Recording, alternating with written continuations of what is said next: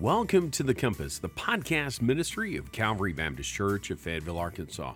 We're thrilled that you've chosen to download and listen as we continue our journey through God's Word.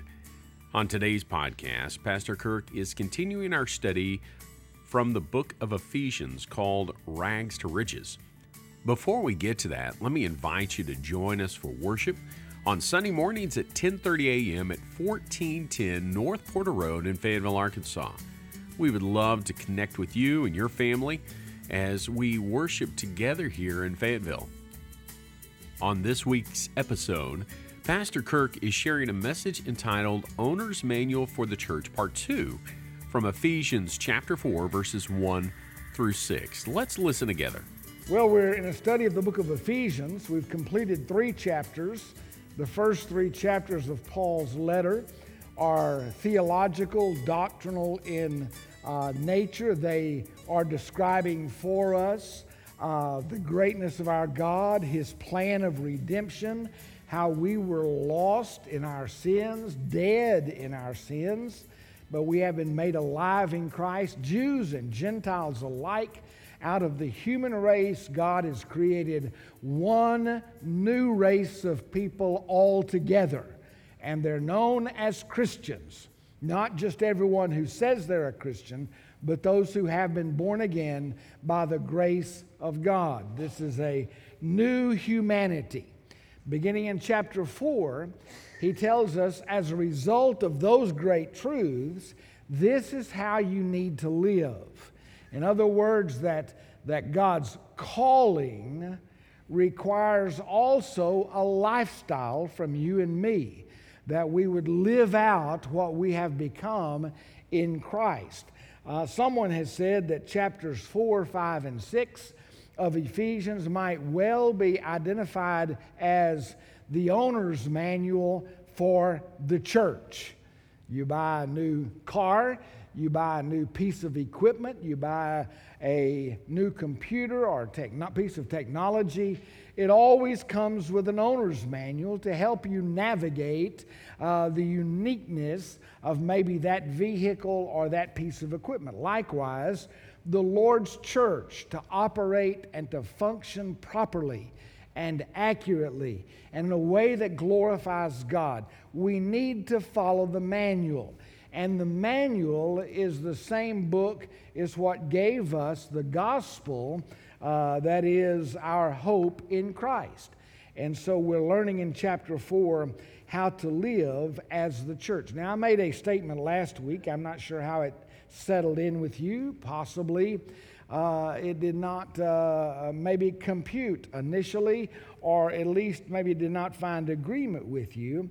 But I said to you that you can't love Jesus without loving His church. You can't separate Christ from the church and say, I love Jesus, but I despise or hate or don't care anything about the church. That's a common statement today. It's a common belief among people today that you can have Jesus as your personal Savior, and you can just live like you want to apart from His church, apart from the organized church, apart from the body of Christ. That's just not so. And let me just very quickly, not to spend too much time with it, but review what we had to say. We actually went over to Ephesians chapter 5 to this verse. Husbands, love your wives as Christ loved the church and gave Himself for it. Now we're going to, in a couple of weeks, we'll get over to chapter 5 and we'll talk about what he had to say to husbands and wives. But by lifting that one verse out, we get a very important truth that husbands are to love their wives in the same way that Christ loved the church. So it begs the question, how did Christ love the church? I gave you 3 examples. I could have given you 10 or 20, but I think 3 will suffice.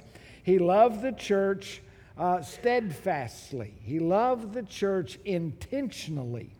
His love for the church is not accidental.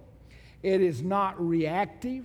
It's not in response to. In fact, our love for Him is in response to the fact that He first loved us. He is the initiator.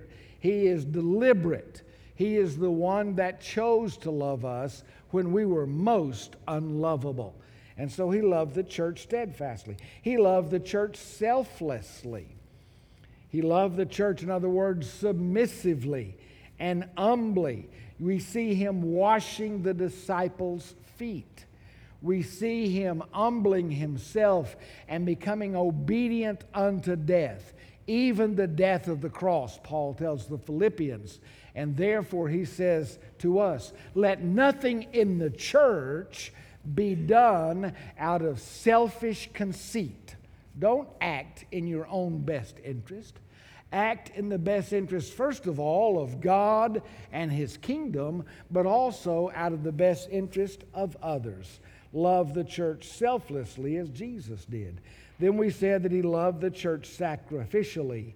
He gave Himself up as a ransom for the church. And so when you think about that He loved the church steadfastly, He loved the church selflessly, He loved the church sacrificially. Husbands, love your wives in that way. But also we take that teaching and we carry it right over to Christ in the church. If Christ loved the church in that way, then I need to love the church in that way as well. Amen? You can't love Christ without loving the church. So we get this key truth. You can't love Jesus, let alone be like Jesus, without loving the things He loves. You can't truly love Jesus without loving the church for which He died. Now listen to me. We need to understand this too, that when we say we need to love the church the way Jesus did, we're not talking about the church as some kind of idea out there somewhere, some kind of big universal body, although there is one. The only way we can love the church is to love the church locally. The only way we can serve the church is to serve the church locally. The only way we can love Jesus is to love the church locally, the expression of the church where I am a member, where I belong. I realize that Calvary Baptist Church is just a tiny, tiny, tiny tip of the iceberg. We are a part of the iceberg. We're a part of that church, that mass that cannot be seen, that's beneath the surface, but we are a part of it, and this is the part we are a member of in being a member of the whole. And so to love the church as Christ loved the church, we've got to love the local church with all of its warts, with all of its shortcomings, with all of its weird people. We've got to love one another. Say amen to that, please. All right. Now, you're in trouble if you didn't mean that, because you just lied to God, okay? Amen. That is the truth. Now, the first 3 chapters of the book of Ephesians might be identified with the word wealth. He talks about our wealth in Christ. He has lavished upon us His riches, the riches of His grace and His blessings. The second 3 chapters can be defined by the word walk. As a result of our wealth, then this is the way we need to walk. So let's read these first 6 verses of chapter 4. I, therefore, a prisoner for the Lord, urge you to walk in a manner worthy of the calling to which you have been called, with all humility and gentleness, with patience, bearing with one another in love, eager to maintain the unity of the Spirit in the bond of peace. There is one body and one Spirit, just as you were called to the one hope that belongs to your call. One Lord, one faith, one baptism, one God and Father of all, who is over all and through all and in all. But grace was given to each one of us according to the measure of Christ's gift. We'll stop our reading there. And we're talking here about unity in the Lord. This is the word of the Lord. All right. 3 points to this message: the need for unity, the virtues of unity, and the basis for unity. Last week, we covered point number 1. What is the need for unity? Why does Paul, from a prison in Rome, write to these Ephesian believers and say that I urge you, I plead with you, I encourage you, I entreat you to walk in a manner worthy of the calling to which you have been called? What's so important about unity? And I gave you 2 points. First of all, it is a calling. He said, God has called us to this. God didn't just call you to salvation. He didn't just call you out of the darkness of your sins into the light of forgiveness. He didn't just call you out of your miserable, dead, lost estate into life and light. Certainly He did all of that. But He called you to something more.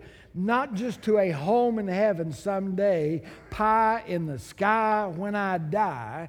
He didn't just call you to that. He called you to a way of life. He called you to a walk.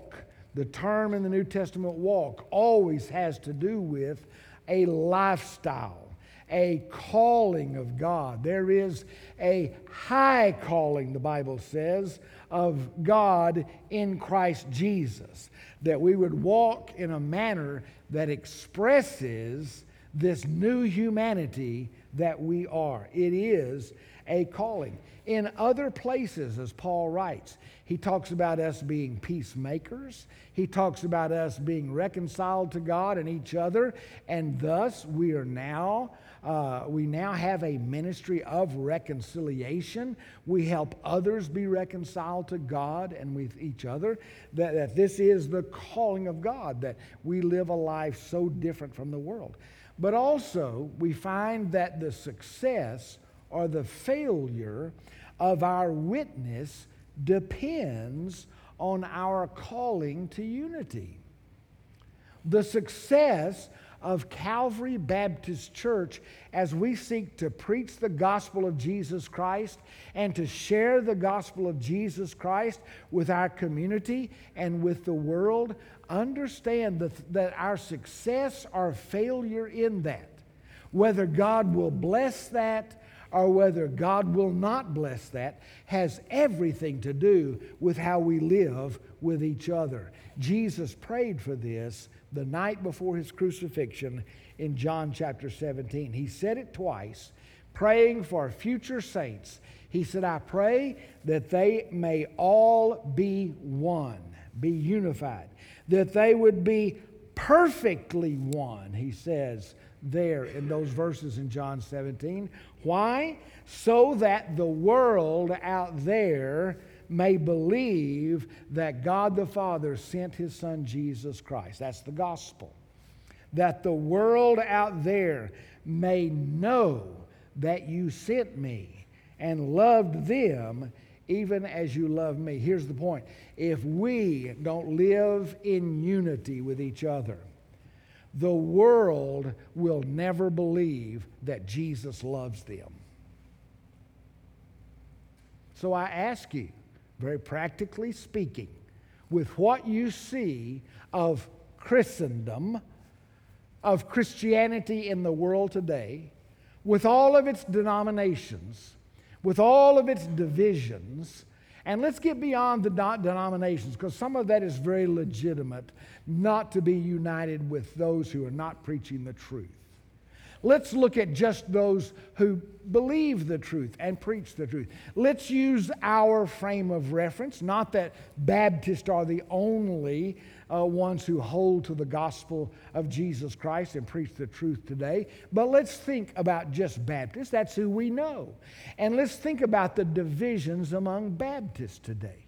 Let's think about the way Baptists don't get along today. Let's think about the way Baptists split right and left today. Let's think about the idea that most new churches, new Baptist churches that don't start out of a heart for missions and reaching the lost. They start out of a fight when this group couldn't get along with this group, and they go separate ways. And then they ask God to bless their message. And Jesus says, how can they believe, those that are lost, that I love them if you don't even love each other? So you see, the need for unity is great. Our message, our mission depends on it. Now, oftentimes we get into the idea that, well, if we can just root this out and just root that out and just get rid of this conflict or get rid of that thing over there and not talk about it or whatever, if we can just get rid of all the reasons for differences, then we will have peace. Understand, peace is not a negative thing that comes and flows into a vacuum. Peace is only there when there are certain things present that drives out the division. Okay? Peace drives out divisive thoughts. It is not the absence of some things, it is the presence of some other things. This leads us to point number 2, verses 2 and 3, the virtues or the qualities of unity. What has to be present in order for a church to live in unity, the kind of perfect unity Jesus prayed for 2,000 years ago? Well, verses 2 and 3 answer that for us. He said, with all humility and gentleness, with patience, bearing with one another in love, eager to maintain the unity of the Spirit in the bond of peace. Those are the qualities of unity. Those are the virtues of unity. You remember last week that I told you that though there may not be any I in team, that I is right in the middle of the word unity. In other words, unity depends on I. It depends on me. It depends on you. In other words, unity will never be there when you look at the other person and say, if they would just get themselves right, everything would be good. Unity starts with you. It starts with you. And it starts with me. And we're given a roadmap here. We're given a plan for that. Paul tells us there are 7 things you need to develop in your life. You need to pray for them. You need to work for them. You need to seek to develop them in you. And as you develop them in you, you will be an example to others. And God may even use you to help others develop these attributes, these virtues. What are they? He started with humility. You know what humility is? It is lowliness of mind. It is lowliness of mind. It is modesty. I don't mean low thinking. There's too much low thinking in our lives as it is. Amen? Too many thoughts we wish we'd just kind of flush out. Too much low thinking already. But lowliness of mind. What is lowliness of mind? It is to think lowly of yourself? Well, yes. But Paul even clarifies that over in the book of Romans, I believe it was chapter 12. He said, listen, understand, you are not to think too highly of yourselves. But likewise, you are not to think too lowly of yourselves. Humility, guess what? Is not to think about yourself. Quit looking in the mirror so much. Quit examining, your navel so much.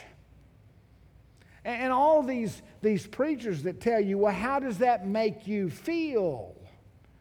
And all of these different Bible studies that says, what does that make you feel like? Listen, there's only about that much time you need to be spending examining your feelings. Examine the truth. Let your mind be filled with the truth.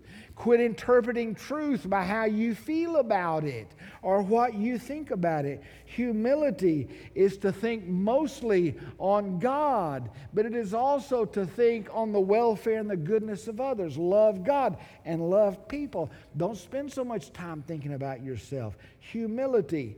Jesus, even in his dying moments, what did he do? He saw to the care of his mother when he said to John, woman, behold your son. Son, behold your mother. Jesus was dying. Talk about humility. Selfless humility all the way into his last thoughts. He said we should have gentleness. Gentleness means meekness and kindness. But understand, meekness, which is not a desired quality in the world today, is a quality of Jesus and a quality of God's people. But meekness is not the same as weakness. He didn't say weakness. Meekness is not weakness. Meekness is power that is under control. Power that is under control.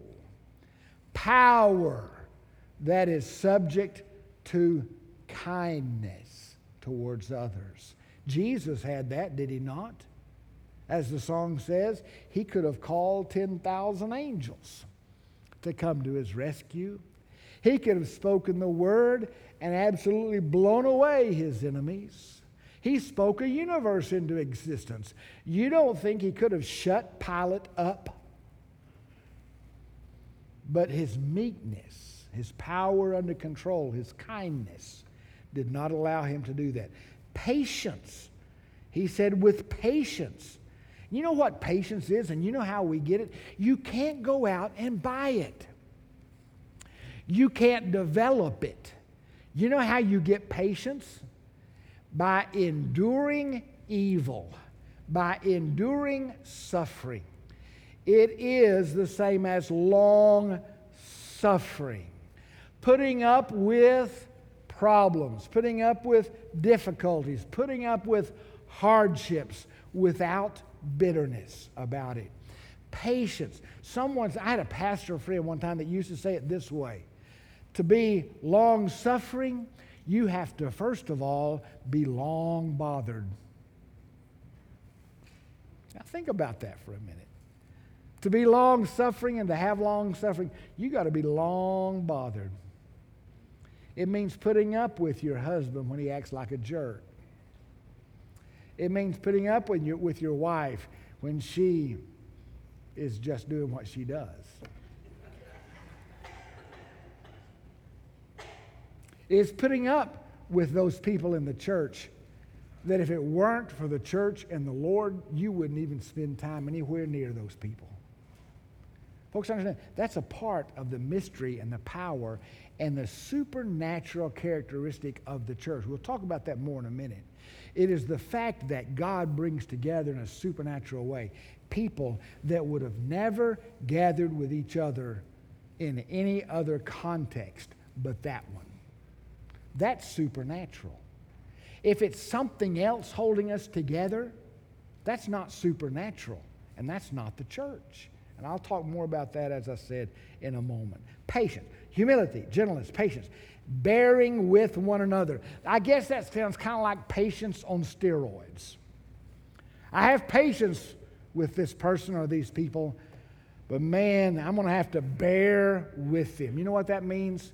That means not to just put up with them, but it means to suffer with them. Okay? It is to enter into one another's suffering. Bear with one another. The idea is not just that, okay, I'm going to grin and bear it and put up with you as much as you irritate me.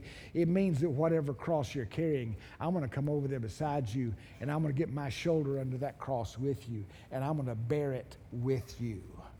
It means to carry one another's burdens. Okay, does that make sense? Not just put up with one another, but to carry one another's. It's tolerance.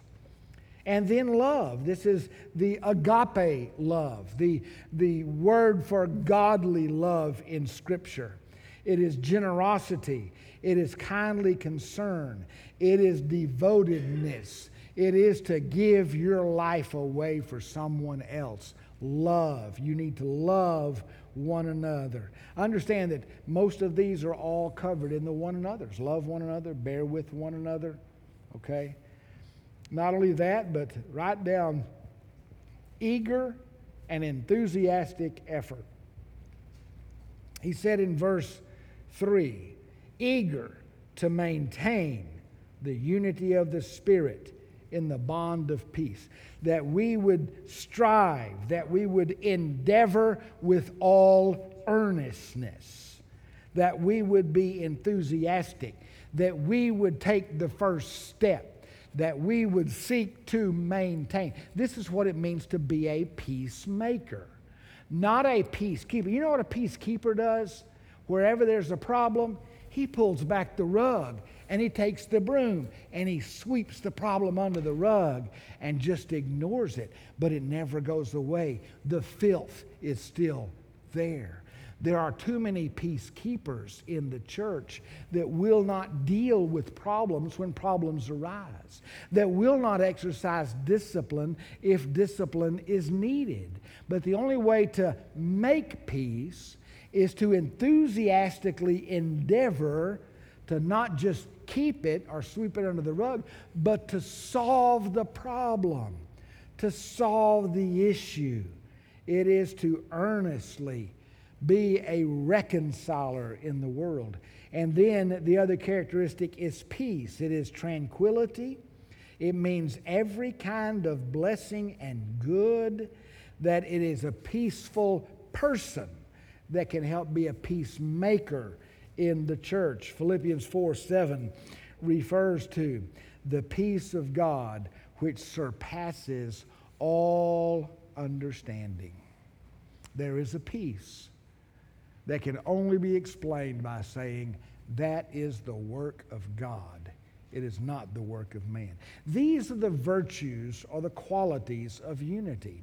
I'm going to tell you, folks, if you can think back to any church conflict you've ever seen, any church problem you've ever been a part of, and understand, and I hate to say this, I don't want to bring up bad things, but I want to say that, listen, folks, Calvary Baptist Church has had more than her share of these kind of problems. Thankfully, I hope all of that is in our rearview mirror. We met Pastor Dan and our shepherd leaders this past week, and we talked about some of the things of the past. And you say, why do you dredge up things of the past? All that's gone, and the people responsible are no longer here or whatever. But listen to me, the answer to church problems is not, well, let's just all grin and bear it and maybe the problem will go away. Because in every organization, there are present the seeds of disorganization. It's always there. It's the nature of being human beings. And I'm thankful for the peace and the unity we have. And I'm not preaching on this, trying to solve a problem in our church. If you're a guest here, or if you're a fringe member that's maybe not in the center of all that's going on, but you're kind of on the periphery of it, understand, I'm not preaching about this because there's some kind of issues I'm trying to solve from the pulpit. I'm preaching on because it's in the book of Ephesians, and we started in Ephesians, and we got to deal with it. But it's also something that most of the time the church doesn't understand, the necessity of unity. But our church has had some awful experiences in the past. And I want to tell you, for the very fact that God, and I'm going to say this because 2 out of 3 of them are not here this morning. They're laying out of church somewhere else, on vacation, I think. But God has given this church 3 shepherd leaders: Justin Swope, David Bentley, and David Cook, that walked through hell with this church in years gone by. And the fact that they are still here is showing the supernatural work of the Holy Spirit in their lives. If they had done what so many others did, to cut and run when the going was hard, then they would have been more the reason of why the church at large in the world, in America, is the way it is today. But they are here. And you need to pray for those 3 men. You need to pray. Not only those 3, but Pastor Dan. His dad, his father, was a deacon in the deacon body that went through that as well. And the fact that Pastor Dan would desire to be here at this church and serve this church, I want to tell you, that's the supernatural work of God in a man's life. You need to pray for these men every single day. You need to look to them for leadership. Several of you also experienced those hard times. The fact that you are here is not just because you're a stubborn, hard-headed person that couldn't go anywhere else. You're here because God kept you here, because God is doing a supernatural work in your life, and because we are seeking to build a church on the right kind of values, on the right kind of truth of God's Word, on the right kind of structure in some cases, that those kinds of experiences will never happen again. That when there is conflict, that we will deal with it biblically. We will not deal with it by whatever other means. We'll deal with it according to the Word of God. You see, the virtues. Each of these virtues are a necessity. Humility is needed because pride always insists on having its own way. Gentleness is needed because anger always offends and harms others.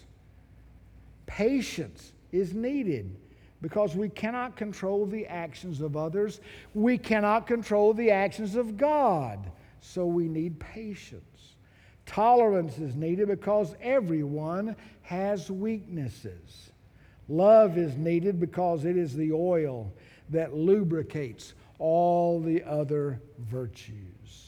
Eagerness and enthusiasm are needed because these things don't just happen. Unity doesn't just happen. It doesn't get sucked into a vacuum where you've removed all the problems. Unity is when the people get serious about their walk with God and their service to God, and the unity drives out the differences. We need an eagerness and enthusiasm for that.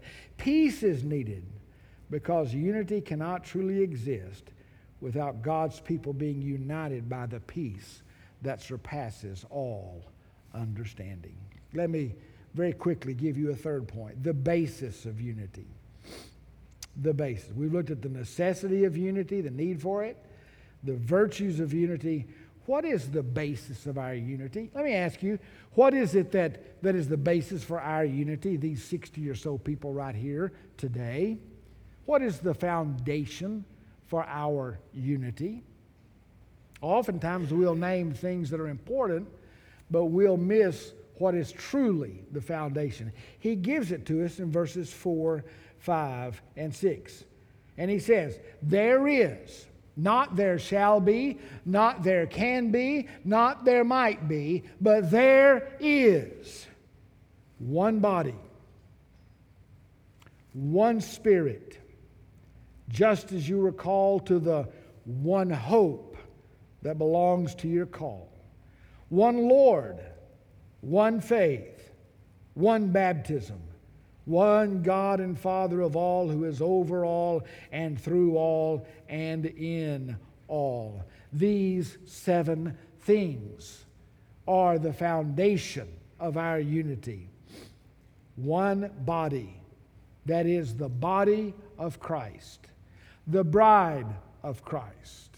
If you are grown up and maybe nurtured in missionary Baptist roots like I am, you're very uncomfortable saying that this is the church. But if you read the New Testament, you have to agree that one body, the bride and church of Christ, this is all one and the same. The body of believers in the world. There is one body, not 2, not 3, there's one. There is one Spirit, and it is the Holy Spirit. We're not talking here about an attitude, we're talking about a person. There is one Spirit, and that one Spirit dwells in the heart and life of every true believer. One body, one Spirit, one hope. One hope. And he says to us that hope belongs to our call. Way back in verse 1, remember? You have a calling from God. Part of that calling is that there is a hope for you. And the word hope in the New Testament means confidence, something that we're sure of. What is our hope? Our hope is what we have in Christ and the gospel. It is our confidence of who we are in Christ and where we're going when we die. There is one Lord. This is the word that is always referring to the Lord Jesus Christ. One Lord, that's Jesus Christ, our Lord and Savior. One faith. Now, faith can be an attitude of trust and reliance, but there's another definition for faith, another use in the New Testament. It talks about the faith, meaning the body of truth that we have in Scripture. There is one faith. There is one body of truth. Now listen to me. The Muslims have their faith, but it's not based on truth. It's based on lies. Far Eastern religions have their faith, but it's not based on the gospel and on the truth of God. It is based on man's ideas. There's only one faith, the Bible says right here, and one true faith, and it is the Word of God. It is the body of truth of God's Word. Now listen to me. Let me just tell you, it's not your truth in whatever it means to you. The worst question that could ever be asked in a Sunday school class or a life group is, what does this truth mean to you? What does this verse mean? It doesn't matter what it means to you. It means what it means to God. And that's what matters, and that's all that matters. And it's important that we bring our understanding and belief in line to what God intended, not to whatever we wanted it to be. Now that was just my little soapbox. Back to truth here. One faith, the truth taught in God's Word. One baptism. And again, we who have come from our particular kind of Baptist roots get very uncomfortable with this because we were brought up being taught that the only baptism the Bible talks about is water baptism, and that is a load of bunk. When Paul tells the Galatians, for it is in one Spirit that we are all baptized into Christ, he's talking about Spirit baptism, not water baptism. If it is your water baptism that baptizes you into Christ, then go join hands and hearts with the Campbellites, the Church of Christ, that believe that water baptism is necessary for salvation. It is not. Spirit baptism, the Holy Spirit immerses us into Christ. We become the body of Christ, a part of the bride of Christ, a part of the church. And when we water baptize someone, as we have here in recent months, like Joey or like Caitlin, understand that that is just a physical expression of what has happened in their hearts when they were baptized by the Spirit into Christ. It's a testimony. It's a picture. That's what it is. One baptism, Spirit baptism. One God and Father. That's the only true Heavenly Father. Now, if you look down that list, go one more slide, Joey. Oh, there we go. Look at it. 3 of them lit up in a different color. Notice this. Spirit, Lord, that's Jesus, God and Father. Understand the foundation of our unity is the Trinity of God. They are 3 distinct personalities. 3 yet what? Yet one. God is the perfect Trinity. And God, along with what else He gives to us, through our Spirit baptism, through the faith of the Word of God, through our hope and our confidence as we are one body in Christ, this is the foundation for our unity. Now, I know that our time's up, but I need to take just a few more minutes to show you what is wrong in the American church today. In the absence of that kind of unity, in the absence of a supernatural unity created only by God, we have created a false unity. A false unity. We have created an artificial connection between people. And we appeal to people on the basis of this artificial connection, on the basis of a false unity, not a biblical unity. What is it? Why do people choose certain churches to belong to? You ever thought about that? Why do they go to this church or that church or this other church? Let me give you a few reasons. One of those reasons that makes for differences among churches today is race. We still have a race problem in America. We've got white churches. We've got African American churches. We've got Asian churches. We divide people by race. We have Hispanic churches. Someone has said 10:30 on Sunday morning is still the most segregated hour in the week of the average American. I would argue with that because I would say, well, the average American doesn't go to church anyway, so it doesn't matter to him or her. But for those who do go to church, we're still a very divided people by race. A couple of years ago, we had 3 African American ladies drive up into our parking lot. My wife can clarify the story if I misstate it. But they were looking for a church to belong to. They were looking for a church to come to. And they wanted to know if we were an open church. Now, my wife's first thought was, open? Does that mean LGBT? What does that have to do with, you know? And what open to them was, would African Americans be welcome to come to church here? Absolutely. And for a period of time, we were so blessed to have them as a part of our congregation here.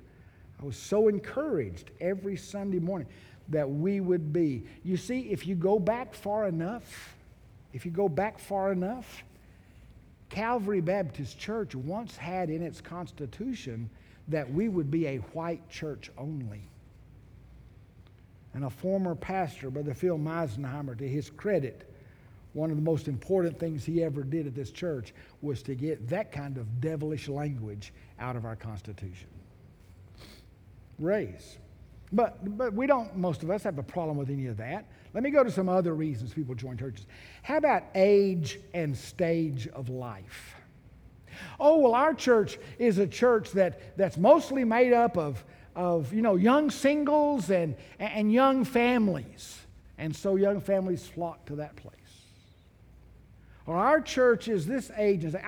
We ate dinner this past week with a couple that helped us start a church in our living room in Waxahachie, Texas, a number of years ago. And they, after we had left that area, they visited another church in Waxahachie, Texas.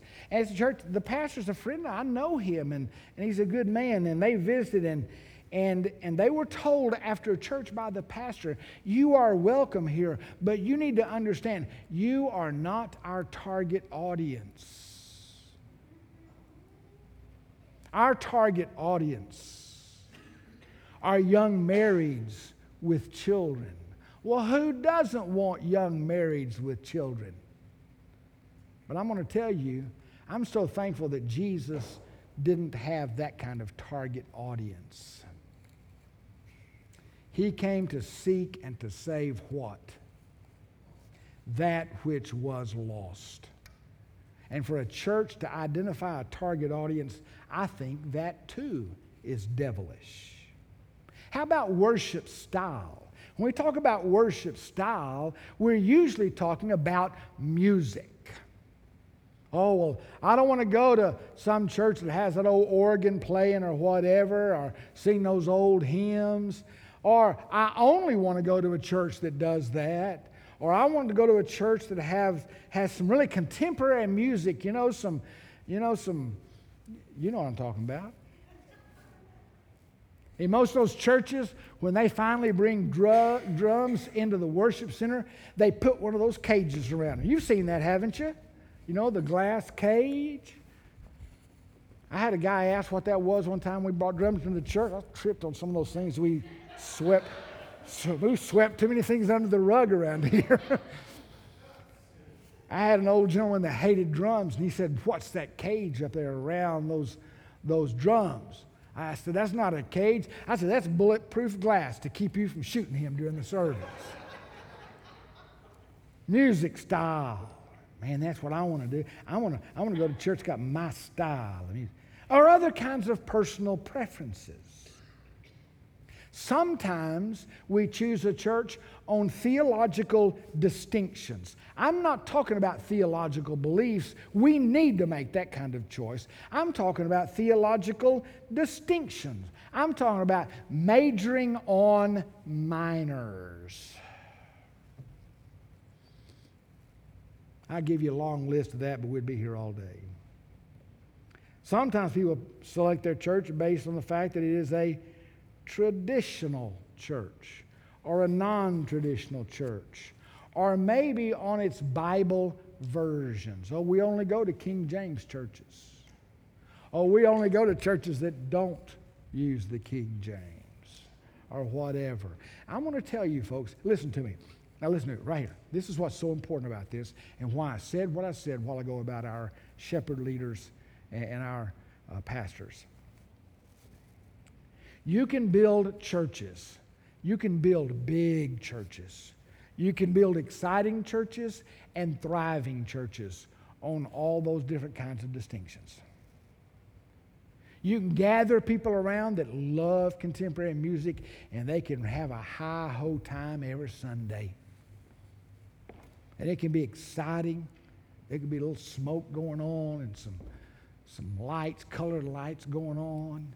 And it can be the place to go to church. But I want to tell you something. There's nothing supernatural about building a church on people who like the same kind of music. There's nothing supernatural on building a church on people who like to worship a certain way. There's nothing supernatural about having a target audience and designing all of your ministry and all of your strategy to reach those certain segment of people. There's nothing supernatural about that. Businesses have successful business models using all of those things every day. And it's nothing but the arm of the flesh. But when people come together who have different music preferences and have different ideas of ministry strategies and the way to do church, if people come together of all ages, the youngest of the young, the oldest of the old, if people come together of different races and different backgrounds, and if people are only looking because they didn't like something that happened in the last church they belonged to, or because maybe the church hurt them, so I'm going to go somewhere where I'll never be hurt again, I'm going to tell you, that is nothing, there's nothing supernatural or the work of God about that, no matter how well intended that it is. It's not the hand of God. All of those things, by identifying we're seeker sensitive, we're seeker oriented, we're seeker driven, we're emergent, we're missional, we're purpose driven, we're traditional, we're contemporary, we're a cowboy church, or we're this kind of church or that kind of church. That is nothing but the arm of flesh trying to do the work of God, and it is not of God. And if God does save people and does bless people, it is nothing but the kind graces of God. But all it is for everybody else is building up me church. Church like I like it. Church that makes me happy. Church that serves me. Church that is the way I think it ought to be. And I'm going to tell you, that is not the work of God. It is not the will of God. It is not the way of God. And it is not the walk described in the New Testament. Now, there are reasons for changing churches. But I'm going to tell you, at least 9 out of 10 of the reasons people give are not legitimate according to the Word of God. It's a culture of church shopping and church hopping. And the answer is, if we would go back and if we would look at those characteristics, the attributes of what it means to walk in love and to walk in unity, and if I would develop those, and if you would develop those, and if you would develop those, guess what? There would almost never be a reason why any of us would be looking for somewhere else to go to church, or how we would be dividing from each other in a time of difficulty. Divisions and strifes would cease. Well, I hope you recognize that the American church is in trouble. Churches are shallow in their knowledge of the Word, divided in their fellowship with one another, and in rebellion to their Lord and Savior. The American church today is a fragmented, divided, compromised church, and it is in decline in its influence. Its lack of unity has caused it to lose the power of its message and its mission. What a great time to be alive. What a great opportunity we have to be the true people of God. I'm going to tell you, I've been trying to think of ways that would cause Calvary Church to stand out against all the backdrop of the other churches in Fayetteville. I thought my best idea was this: we could label ourselves as a boutique church. You know, if it's boutique, it is small, it is unique, and it really ministers just to you. But somehow God hadn't let that settle into my heart as being a good idea. Maybe, just maybe, if we would walk according to the calling that we have from God, that we would walk in unity, in a love that they don't see anywhere else. Not a love of preferences, but a love of Christ and one another. I believe we will make a difference in our world.